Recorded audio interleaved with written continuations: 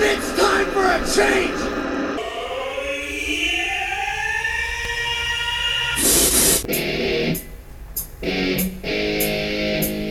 I have so much anger. I feel like I've been raped. In the face! Great Scott. At no point in your rambling were you even close to anything that could be considered a rational thought. Guess you just discovered a new element! This is the element of surprise.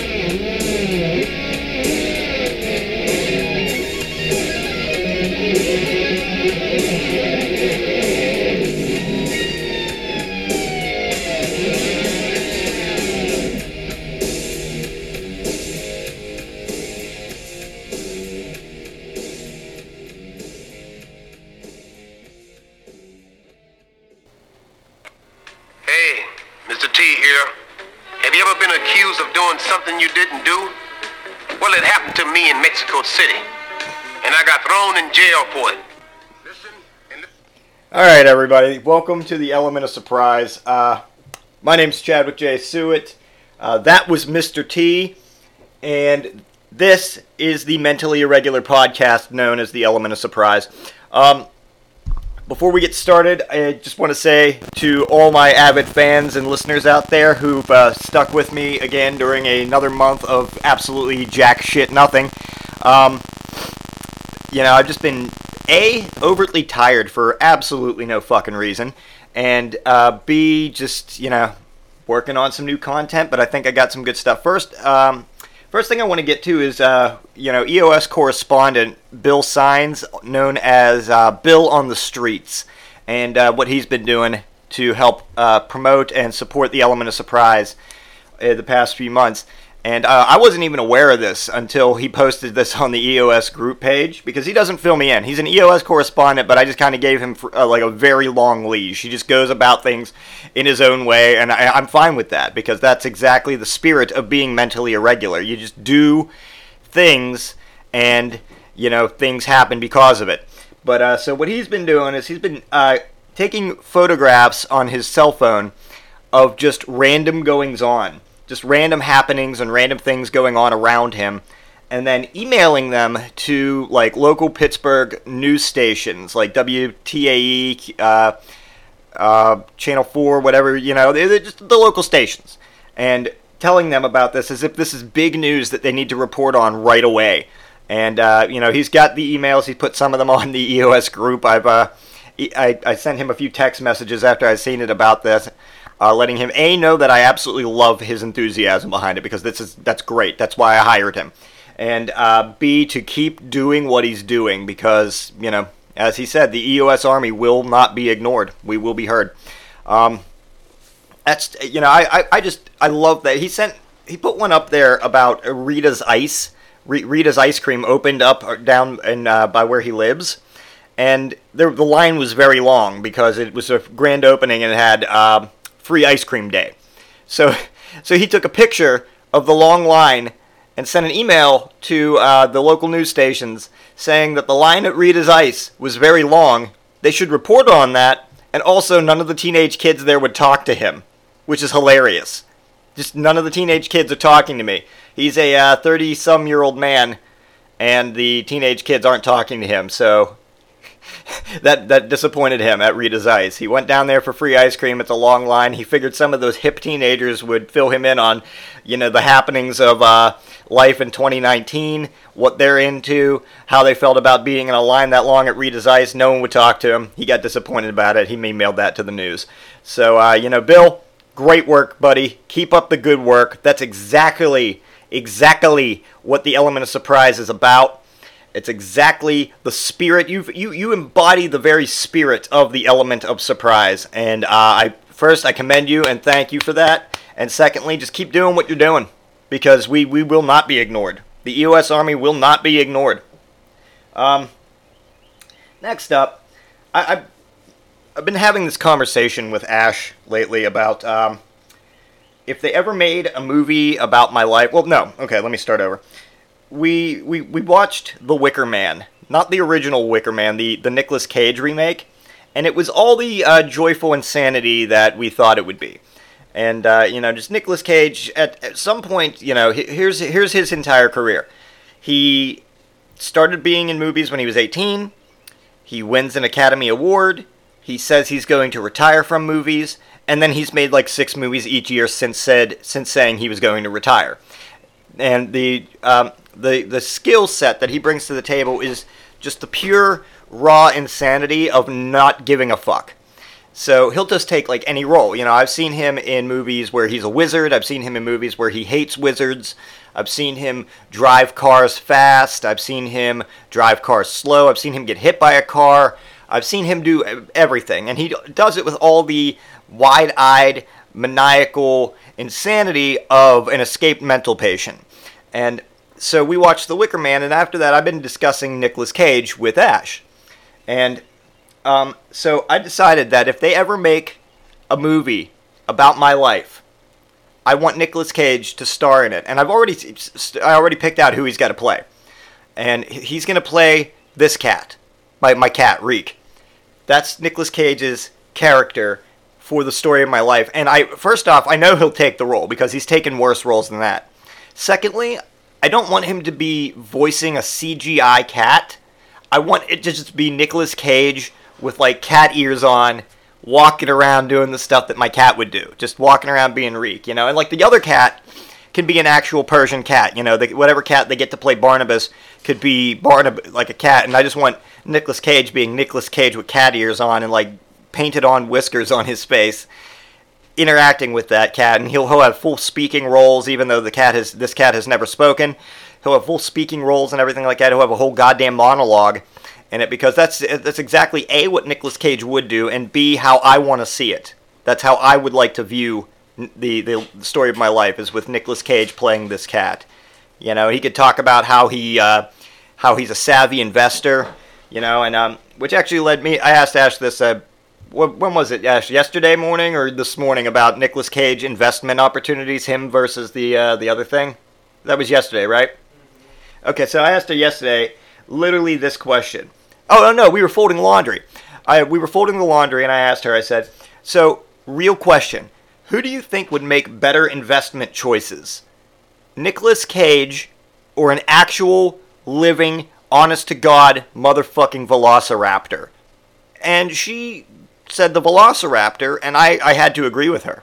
Because, here's what's going to happen. The velociraptor, it's going to kill you with its toe claw. It's probably going to ignore your money, and it's going to run off into the woods and, be free and do the same to anybody else who crosses it. Nicolas Cage, on the other hand, he's just going to buy everything he sees. He's going to talk about 401ks to, like, a group of fucking, like, school children, but it's not going to be, like, telling them anything about it. He's just going to be ranting about 401ks.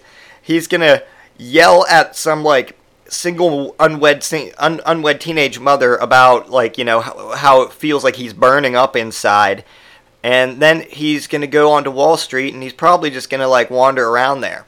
So, honest to God, the Raptor makes more sense because it's not wasting your money. Nicolas Cage would waste your money on stuff and just, insane, crazy nonsense. So, yeah, I agree with her. It's the Velociraptor would make better investment choices. Okay. I've also been thinking a lot lately about sports. I like hockey. I haven't, I got to be straight with you guys. I haven't actually watched any hockey in a while. I just don't feel the same getting into it. So I've seen that before, I've seen this whole thing played out. Football is the same way, and basketball is just the worst, and baseball is even worse than basketball, so I don't know how that exists.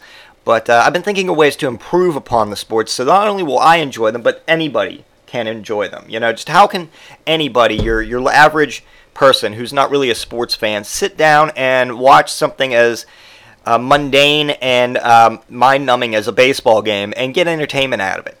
How can somebody who's not really a big, jock enjoy a football game where a bunch of guys who outfits literally consist of tights run around chasing a ball that looks suspiciously like a nut?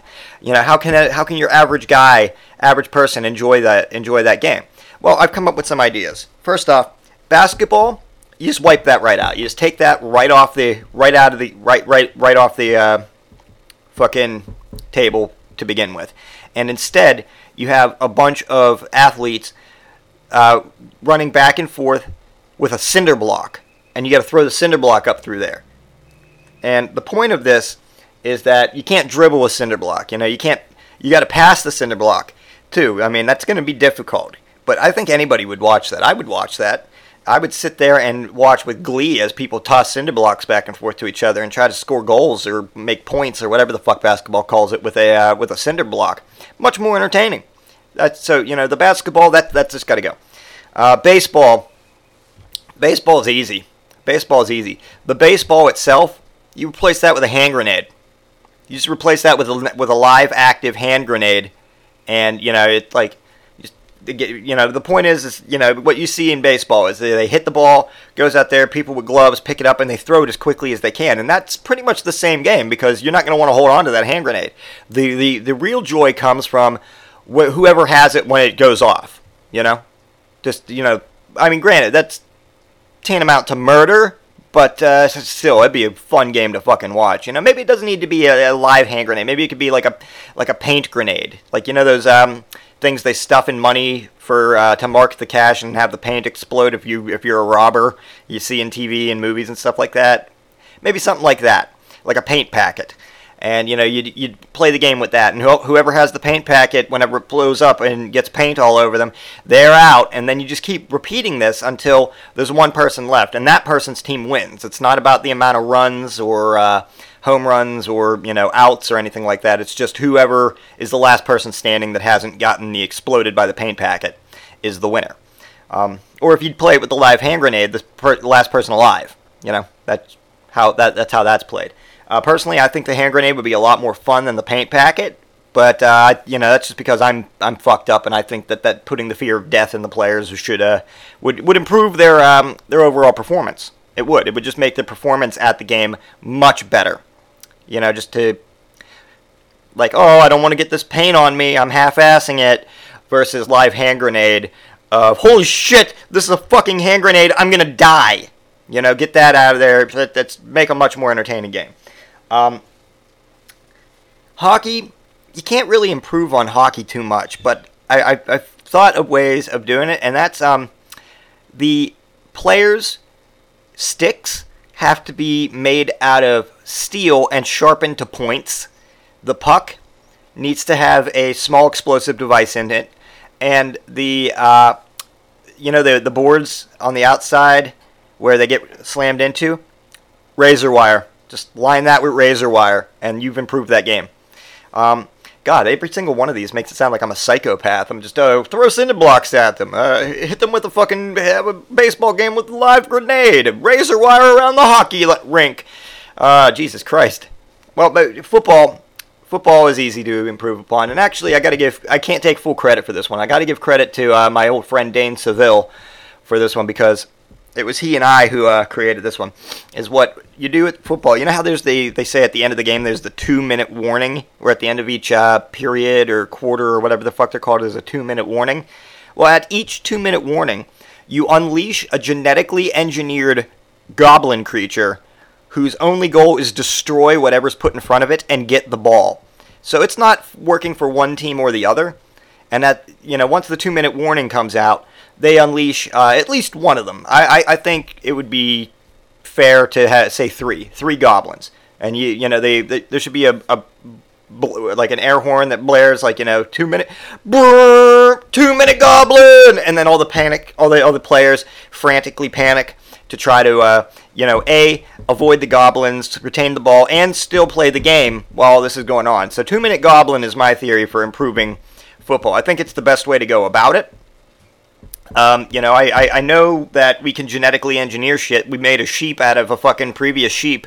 So, we can clone things. I don't think it would be that hard to just make these goblin beasts. Just a little bit of lion DNA mixed with some gazelle, mixed with a lot of fucking human and some ostrich, and something with big claws on the hands. So, basically, turn them into like the fucking lickers from the Resident Evil series, and just unleash them. Don't feed them for a week, and then each game you just unleash them on the field.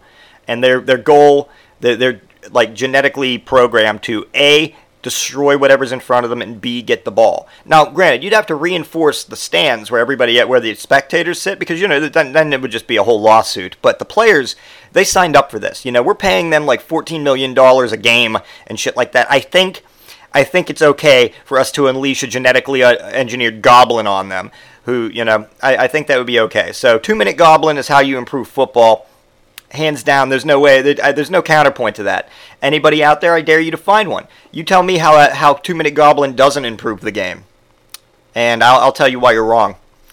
All right, moving on. Oh yeah, RoboCop. RoboCop is Colonel Sanders now. It's the best thing ever. Hold on. RoboCop is Colonel Sanders, and that is the hands down, literally the best thing that's ever happened in the history of time. Just because it's a RoboCop. And it didn't even try to make him look like Colonel Sanders. They just put a wig on top of his mask and a pair of glasses on top of his helmet. He's just RoboCop as Colonel Sanders. I mean, this is the same RoboCop that was in that movie where he was turned into a RoboCop. This is the same RoboCop that showed up at a WCW pay-per-view event because he's fucking RoboCop. RoboCop's the fucking best. So here we go. Here we go.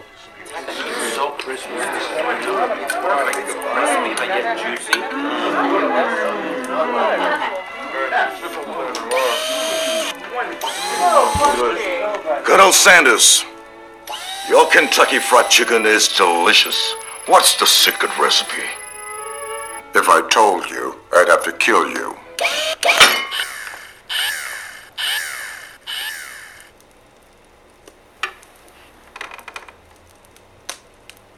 Ha ha ha ha.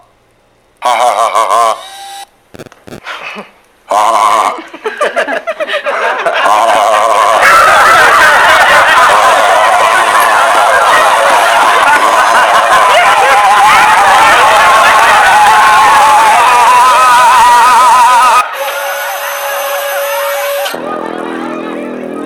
The Colonel's secret recipe. You can eat it, but you can't know it. Okay, so you all listened to what that was. That was RoboCop now as Colonel Sanders. And tell me how that's not the greatest fucking thing that's ever happened in the history of human beings. I mean, inventing the wheel, creating fire, catching up with the Kardashians. None of them compare. None of them compare to RoboCop as fucking KFC's Colonel Sanders. And I was confused at first. I'm like, is it RoboCop, the actual RoboCop, dressed up as Colonel Sanders, or did they just exhume the corpse of Harlan Sanders and use the same technology that they used on Peter Weller to turn him into a RoboCop? But no, it's the original RoboCop, and they just fucking pulled him out of mothballs, reprogrammed him to think he's fucking Colonel Sanders, but still with all his main prime directives, and fucking, he's just utterly insane. It's fantastic. It's everything I've ever dreamt about. And the day I found this out, I'm not going to lie. I found this out on my fucking birthday this year. I woke up. It was my birthday. I'm laying around. I just pop on the internet, see what's going on. And first thing I see is RoboCop is Colonel Sanders now. And I'm like, oh my fucking God. Happy birthday to me. So, yeah, that was my birthday gift. It's fantastic. They can't top that. I think that they should just retire that now, like just KFCs in general. Just run this ad run RoboCop as Colonel Sanders for like the next 5 years, and then just shut down all KFCs. And as insane as you're probably thinking RoboCop as Colonel Sanders is, by the way, I guarantee you that's not as insane as the real Colonel Harlan Sanders. Because let me give you a brief sum up of that guy's life. Okay, He basically dropped out of school to take care of his family working on the farm, then gave that up, just out of nowhere. He just left to get a series of jobs, including being a carnival barker, and then he just quit them all after a short amount of time because he said, nope, not for me, and developed his secret recipe while he was actually working at a gas station. His boss at the gas station liked it so much, said, hey, you can sell this on your own on the side and make some money from it. which was, I guess, normal back in those days. So the true story, the guy next door that the gas station down the street was selling his own chicken, found out people were liking the Colonel's chicken better than his, so engaged in a fucking shootout, a real shootout. He put a gun and just started shooting at people at the Colonel's fucking gas station he worked at. So what would any rational person do? They would hide and call the fucking police. What did Colonel Sanders do? He pulled out a gun and started shooting back, and he killed the guy. And they arrested him, and they got no time or anything for it. It was deemed self-defense, and he just went right back to selling his chicken. He quit the gas station later that year, but took the chicken recipe with him, and to all sorts of different jobs, till eventually it was sold to the company that would eventually become KFC, and they put him on the board of directors and everything like that. And then he quit that too, because he couldn't just keep a job. He just quit everything he ever did, including quitting his own fucking chicken company that he basically, created. He quit that too, and then he tried suing them for no goddamn reason, because he was fucking insane. So if you think that RoboCop as Colonel Sanders is going too far, look into the life of the real Colonel Sanders, and you'll see that, oh no, that's just regular, that's par for the course, that's fucking Wednesday is what that is. So, RoboCop as Colonel Sanders is the greatest thing that has ever happened in human history. It outdoes the invention of the wheel, the creation of fire, sliced bread, or any episode of Dog the Bounty Hunter. Okay, yeah. So, another thing. They are making a live-action Dora the Explorer movie. Let me say that again. They're making a live-action Dora the Explorer movie, which is a sequel to her actual Nickelodeon kids show, because now she's going to high school. And, let me tell you a little bit about the cast. First off, the movie's being produced by Michael Bay, so I'm expecting... Well, I'll get into that. Okay, here's the plot of the movie. Michael Bay produces Dora the Explorer, the movie. We open, Dora, high school, car chase, explosions, fire, random plot, jungles, airplanes, Marines, another car chase, more explosions, Diego, he explodes, Boots explodes, Swiper comes in, robot fight, Swiper turns into an explosion, then he turns into a robot, Dora saves the day, the end. That's the plot of every Michael Bay movie, and thereby that would be the plot of this one, since Michael Bay is producing it. It's also being written and directed by the guys that wrote and directed Saving Sarah Marshall and fucking the Neighbors and Neighbors 2 Sorority Rising. I don't know. This combination doesn't yell Dora the Explorer to me. I'm wondering who this movie is being made for. I don't know who this movie's for. It's confusing. It's scary.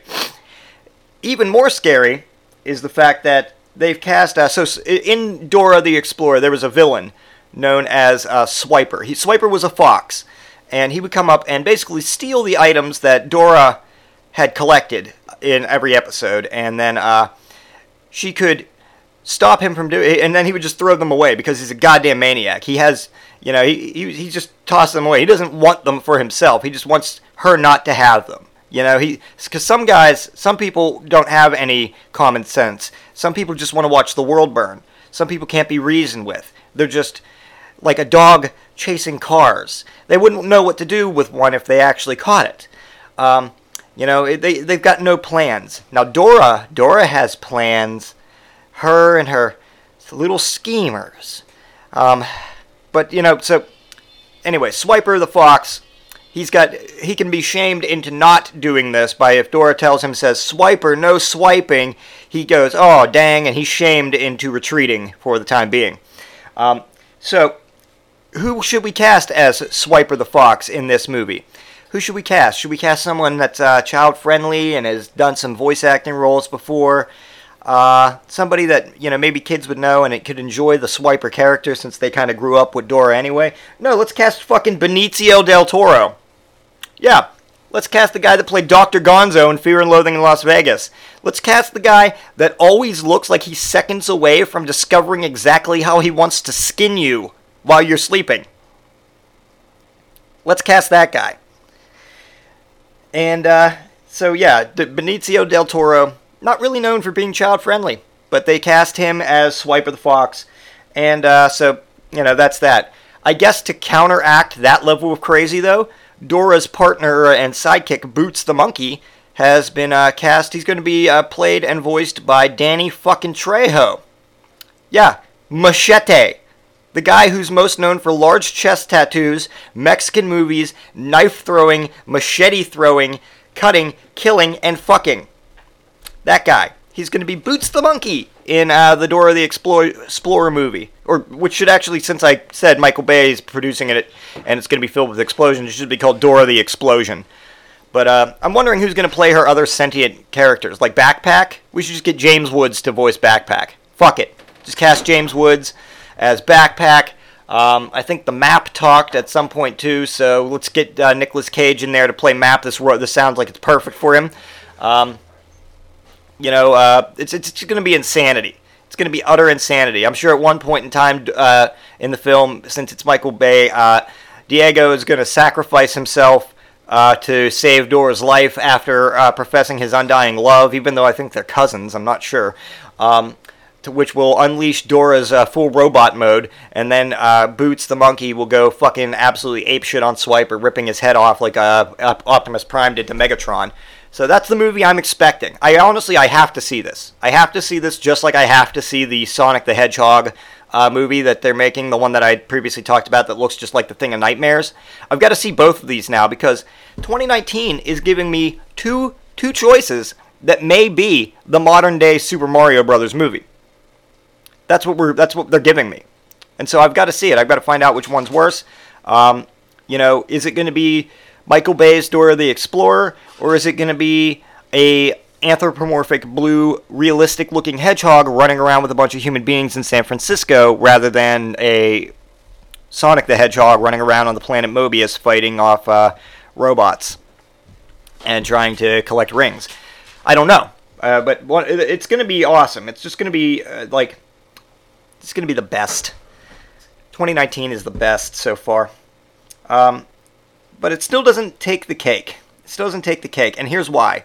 Because Mr. T, you all heard that I opened this episode with Mr. T.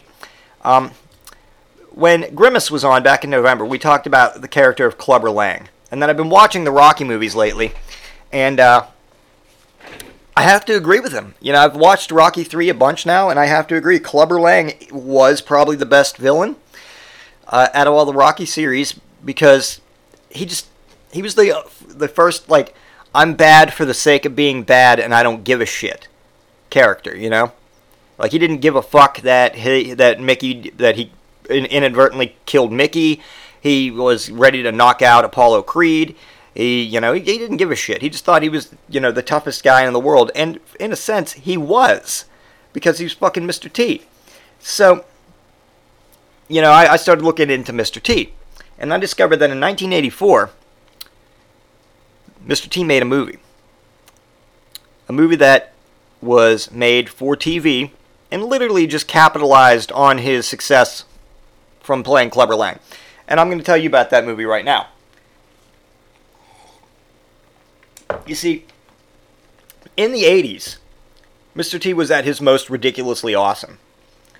Just after making it big by playing possibly the most dangerous fictional character ever, as I just said, Clubber Lang. And, by portraying Clubber Lang, I mean being himself and just answering to the name of Clubber Lang. Mr. T, he kind of reached his apex in a movie that I guarantee you nobody's ever seen, because I hadn't. I found it on YouTube, and I watched the whole fucking thing. And the movie is called The Toughest Man in the World. And I'm sure that when the people of the future try to explain to their generations, to future generations, what the 1980s were like, this is going to be the film that they show. To say, hey, if you want to know about the 1980s, watch this. And The Toughest Man in the World starring Mr. T will definitely be that movie that they show to explain what the 1980s was like. First of all, even though I saw this on YouTube, they still bothered to show you the cover of the VHS film, which is a joy that only YouTube can offer. The cover of the film features Mr. T on it, obviously, and what is he doing? He's pointing angrily.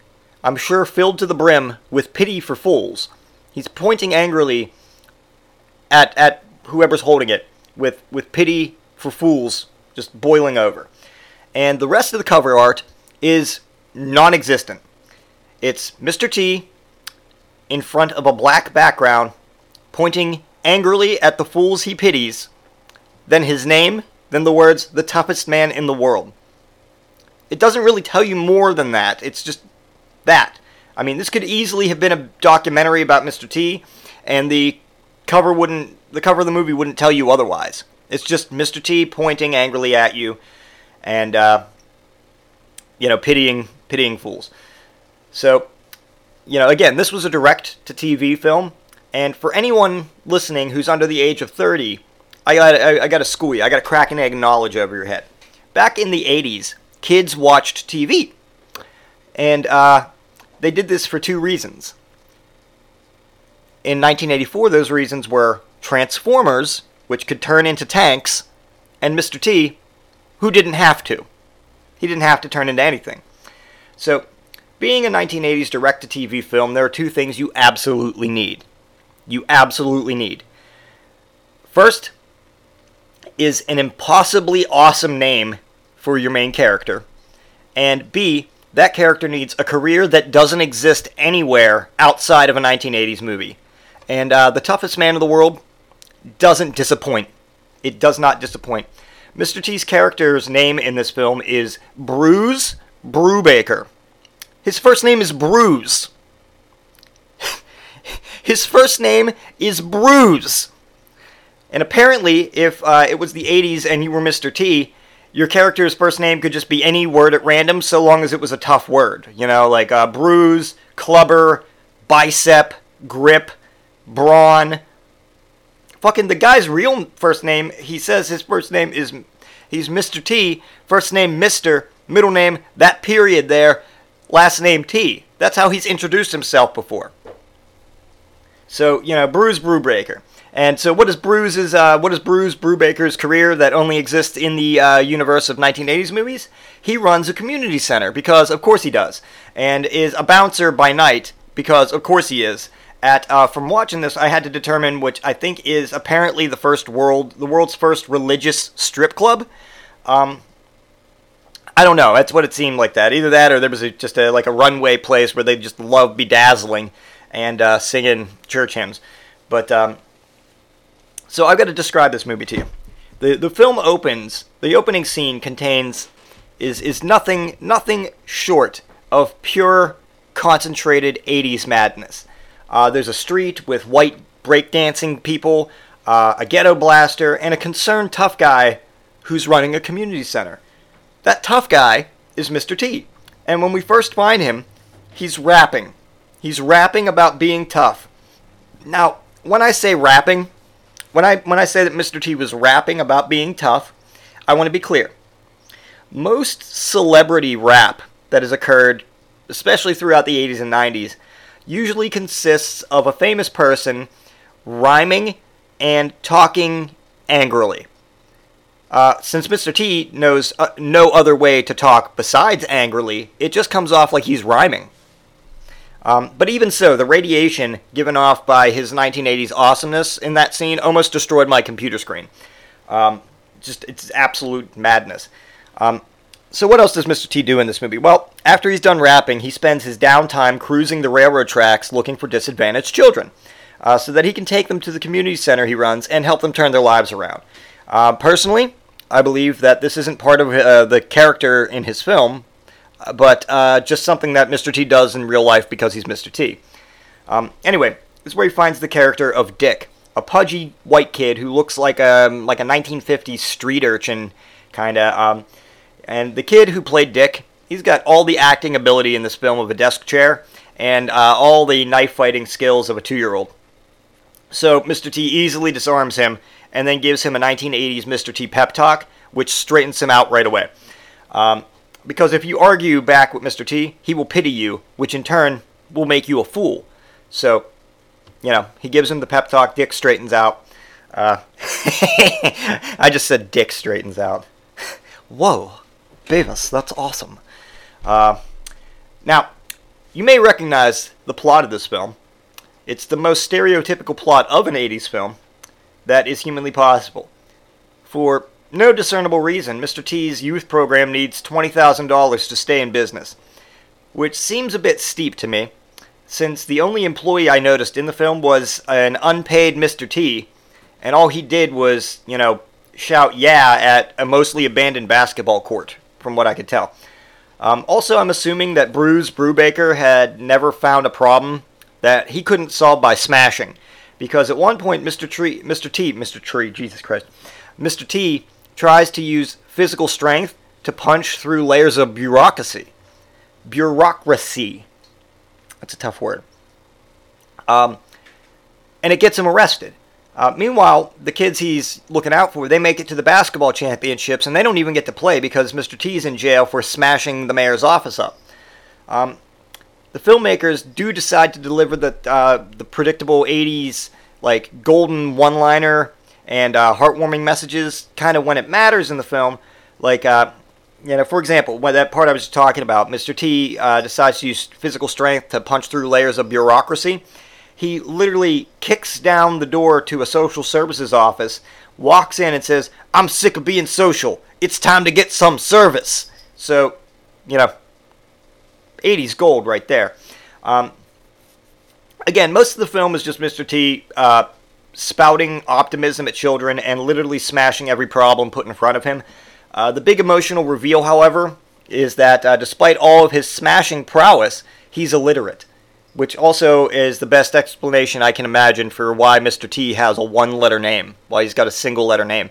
But it also explains, in universe of the movie, why his youth center needs $20,000. So there's a scene where he's trying to handle, the youth center's monthly accounts.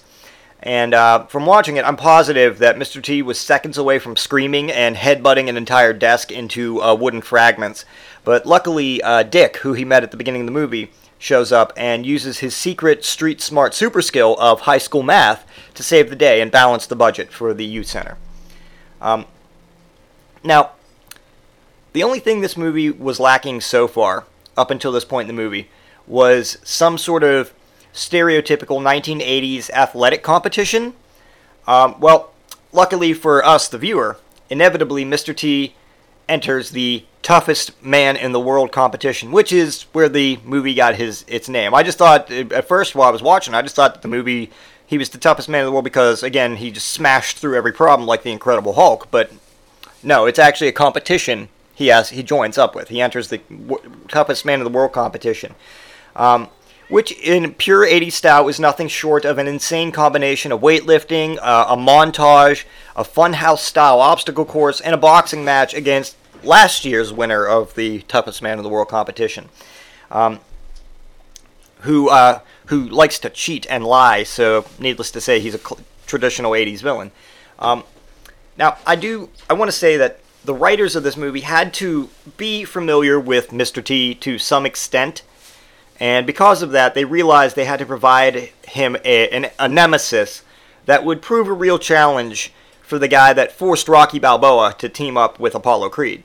So, they make Mr. T's challenge to overcome climbing a rope. Now, I want to be perfectly clear here. I'm not sure exactly what universe you're from, but in this one, telling Mr. T to be bad at physical exercise is like telling the Kardashians to stop being attention-seeking slutbags. It just isn't going to happen. It's not a real thing. Mr. T, he gives several tries at climbing a rope, and his attempts at acting like he can't climb a rope are hilariously unbelievable. Especially since this movie came out a year after, or 2 years after Rocky 3, where we physically see Mr. T training as Clubber Lang by climbing a rope. Basically, it's just him scowling harder than normal and making Mr. T sounds, which are just angry grunts. So, I will say the movie does have its perks, And Mr. T is actually funny in it. There's a scene where he visits Dick's home, and without swearing, using slang, without mentioning the concepts of money or sex or there being any nudity, he makes it perfectly clear that he believes Dick's mom is a whore. So, hilarious. Now, it was at this part in the movie that the pure 80s radiation the film gives off becomes so intense that, like most things in the 80s, it starts conjuring physical objects out of thin air. So, at the end of the movie, there's a mafia warehouse. Because, of course, there is. And aside from having the stereotypical mobsters, henchmen, and thugs, and the previous Toughest Man in the World winner that Mr. T just defeated in the spoiler alert, in the competition inside, it's seemingly stocked only with dining room tables. Like those fold-out dining room tables. And these tables seem to have no other reason for being there than simply to have thugs and henchmen thrown through them. Also, several gangsters and the previous Toughest Man in the World are beaten up by a school bus full of disadvantaged children that Mr. T literally drives through the wall. The police are called, and their response to all this is basically tantamount of, let me get this straight, you raided a mafia hideout with a school bus full of orphans? Great job. You've done this town a service. And Mr. T basically acknowledges that and says, I know I have, because he's Mr. T. Now, as totally radical as that was, the real showdown in the film actually occurred 15 minutes earlier. And it was when Mr. T's in the obstacle course of the World's Toughest Man competition and comes face to face with a rope that he has to climb in order to make it over a wooden wall. The highlight of the scene is where he's surprised to see the wall, clearly shocked and having no memory of training for this exact situation several times throughout the film, and he jumps backwards. Like the rope just pulled a knife on him. And what happens next is the perfect apex of 1980s attitude. Mr. T suddenly remembers his special ability. That he is the only thing in the world made out of Mr. T. And so he bursts directly through the wall. And, that's just the greatest 80s lesson of all, kids. No matter how stupid your skill, whether it's the crane kick or just smashing yourself into structures in order to burst through them, use it in the second half of the movie, and you'll win every time. And believe in yourself, because that's just how it goes.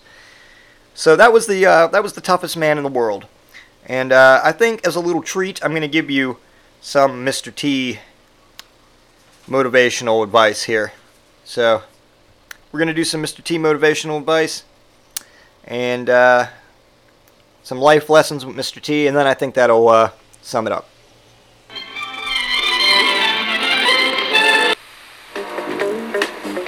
Name is Mr. T. First name is Mr. Middle name is that period. Last name is T. Some people expect a free ride through life, cruising by on good looks and luck. Let me tell you something right now. It don't work that way. Hey, Mr. T here. Have you ever been accused of doing something you didn't do? Well, it happened to me in Mexico City, and I got thrown in jail for it. Listen, and listen good. I'm talking to you. When a new kid moves in on your block, what's your attitude? Do you figure, what do we need him for? Well, I pity the fool that makes that mistake. Now, there are cars, and then there are classics. You know, it's easy to get lost in the desert. Now, everybody listen up. We're going to talk about strangers. You got to learn how to deal with them. You got to. Spike ran into a couple of bad strangers, and we almost never saw them again. Hey, fellas, I got some good news and bad news. The bad news, our star runner Jimmy won't be here for our track meet. He has to go to the dentist. So please don't brag. Only fools brag. Bragging just shows you can shoot off your big mouth. If you're great, people will know it. You don't have to tell them anything. Just like I don't have to tell you. Understand? You think all Indians are the same? All Latinos the same? All Chinese the same? No, Indians aren't the same either. If you wear glasses, Eddie, put them on. Some people make fun of others for wearing glasses. Well, I pity the fools who do that, because there's nothing wrong with wearing glasses if you need them. But listen up now, this is serious. When you're tempted to do something wrong, even if the reasons are good, think twice. You catching my drift? Yeah. your weight. Don't let it control you. Eat smart, eat good, and you will be smart and look good. If a stranger offered you a toy, some candy, or a puppy, take off. Hey, we solved that 100-year-old mystery. If you did, good. If not, well, try again next week. The bottom line is, we all have things that is very important to us that we don't want other people to touch. How would you feel if someone went through your stuff? Woody was lucky this time, but don't you press your luck. If things start looking fuzzy and blurred, you get your eyes checked right away. Okay? Okay. Okay.